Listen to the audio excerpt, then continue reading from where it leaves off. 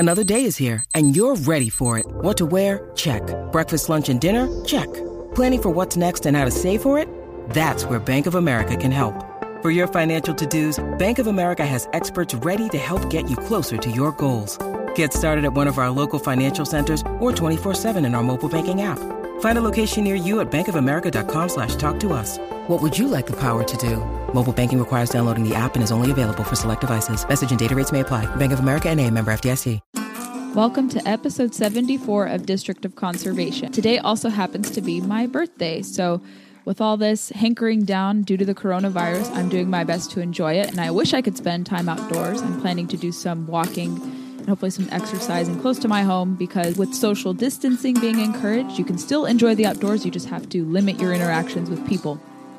But as it pertains to going to the great outdoors in this time, however many weeks it may be, make sure you heed the advice of your state wildlife agency. You've probably been bombarded by businesses, but also state wildlife agencies have been emailing people and posting on social media about whether or not there are park closures, changes in hours, if staffers of the wildlife agencies or wildlife biologists will be available. So take note with respect to that. But if you can find time to go to the woods or fishing, that's a good way to practice social distancing.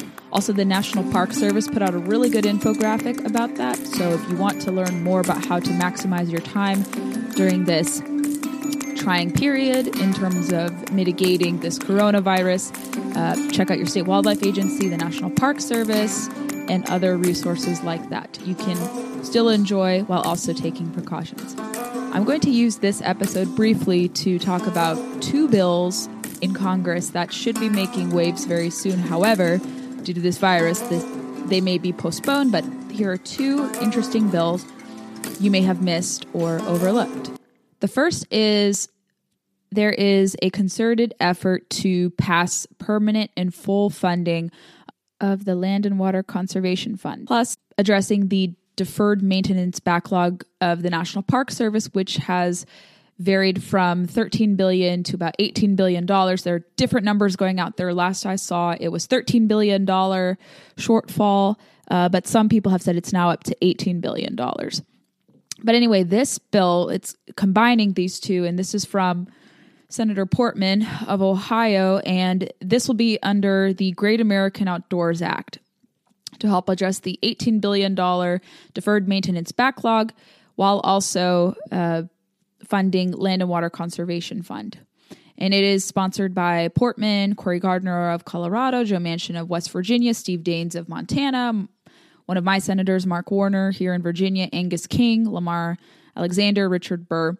And the Great American Outdoors Act is known as Senate Bill 3422. And not only would it expand upon the Restore Our Parks Act, which is currently in the House of Representatives, which would plan to tackle the $12 billion backlog in delayed maintenance projects. The goal is also to expand the legislation to include funding for deferred maintenance of shortcoming funds in the Forest Service, Fish and Wildlife Service, Bureau of Land Management, and Bureau of Indian Education, which all fall under the purview of the Department of Interior.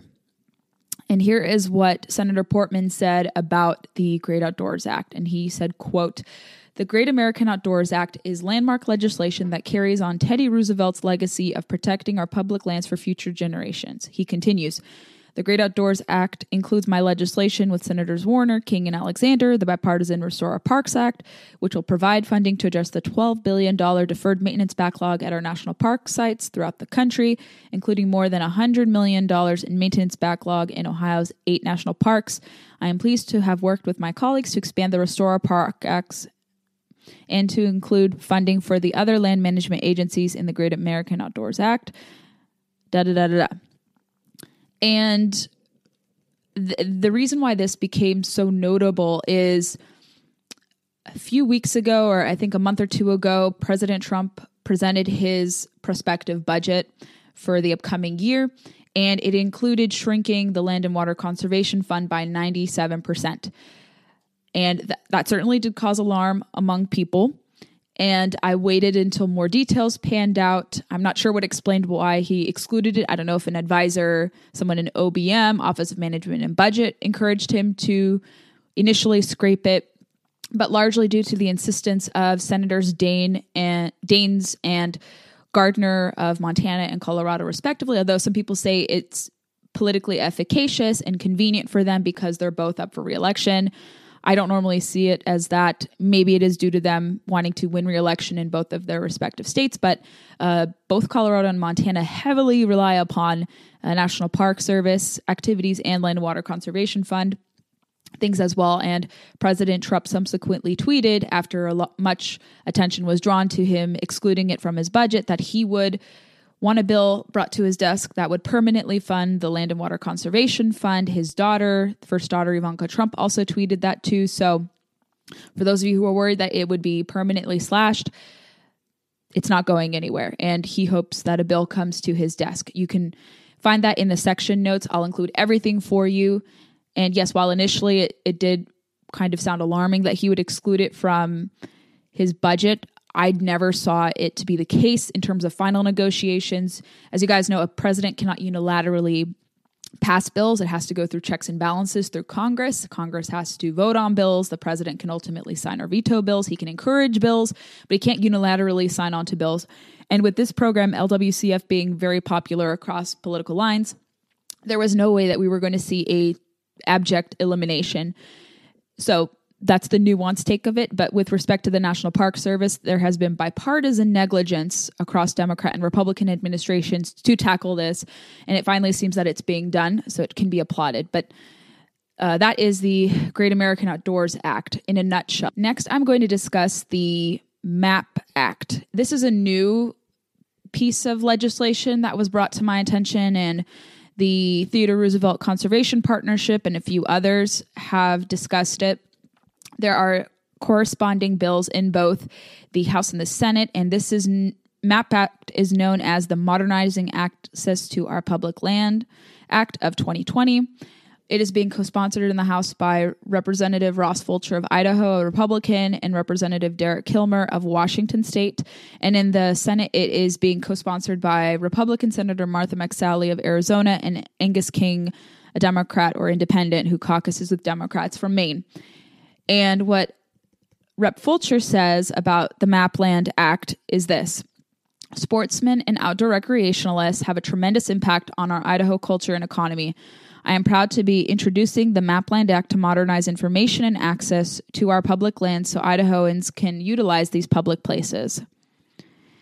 And in terms of what Martha McSally said, this is more general and not so much pertaining to Arizona or her individual state, but she says, quote, "As an avid hiker and outdoors woman, I know firsthand the importance of having accurate mapping and access data for public lands," she said. She continued, "My legislation will increase recreational opportunities and allow more people to fully enjoy and appreciate the beauty of our public lands by making it easier to find information for expeditions." And Whit Fosberg, who is the CEO of TRCP, said of this is, "GPS technology has become an essential part of the public land user's toolkit. This bill will allow sportsmen and women to take full advantage of the world-class opportunities on our public lands, make it easier to follow the rules while recreating outside, and reduce access conflicts," he said. And Mr. Fosberg continued, quote, "Quite simply, this is a common sense investment in the future of hunting, fishing, and outdoor recreation. We want to thank Senators McSally and King and Representatives Fulcher and Kilmer for taking the lead on this important legislation," end quote.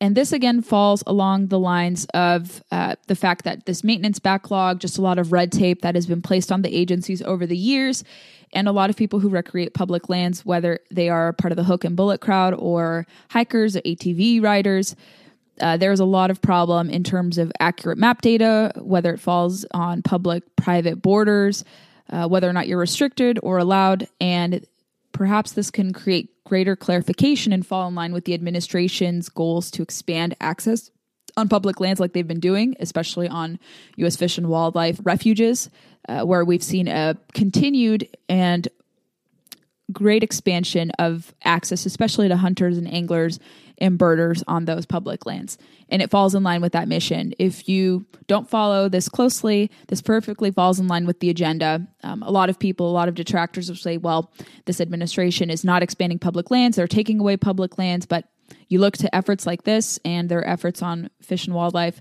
refuges, and the opposite is true. So read carefully the fine details. And again, you can learn about the Mapland Act in the links I provide for show notes. Thank you again for listening to District of Conservation. If you feel inclined, please be sure to leave us a review, especially on Apple Podcasts, and follow us on Facebook, Instagram, and Twitter. I hope you enjoyed the interviews that we've had recently with Travis Thompson of Cast and Blast Florida podcast, and most recently with Hannah Downey from PERC. Recommend to me if you have any suggestions. I would love to interview more people. I am going to be reaching out to more people to come on the podcast and share their stories and what they're up to in and around the DC area. But since conservation policy emanates from Washington, it goes on to be dispersed to state and localities. We're all interconnected in this conservation space, and issues matter, and people from outside of Washington matter. So we're going to bring their perspectives more on here. Thank you for listening, and have a great week.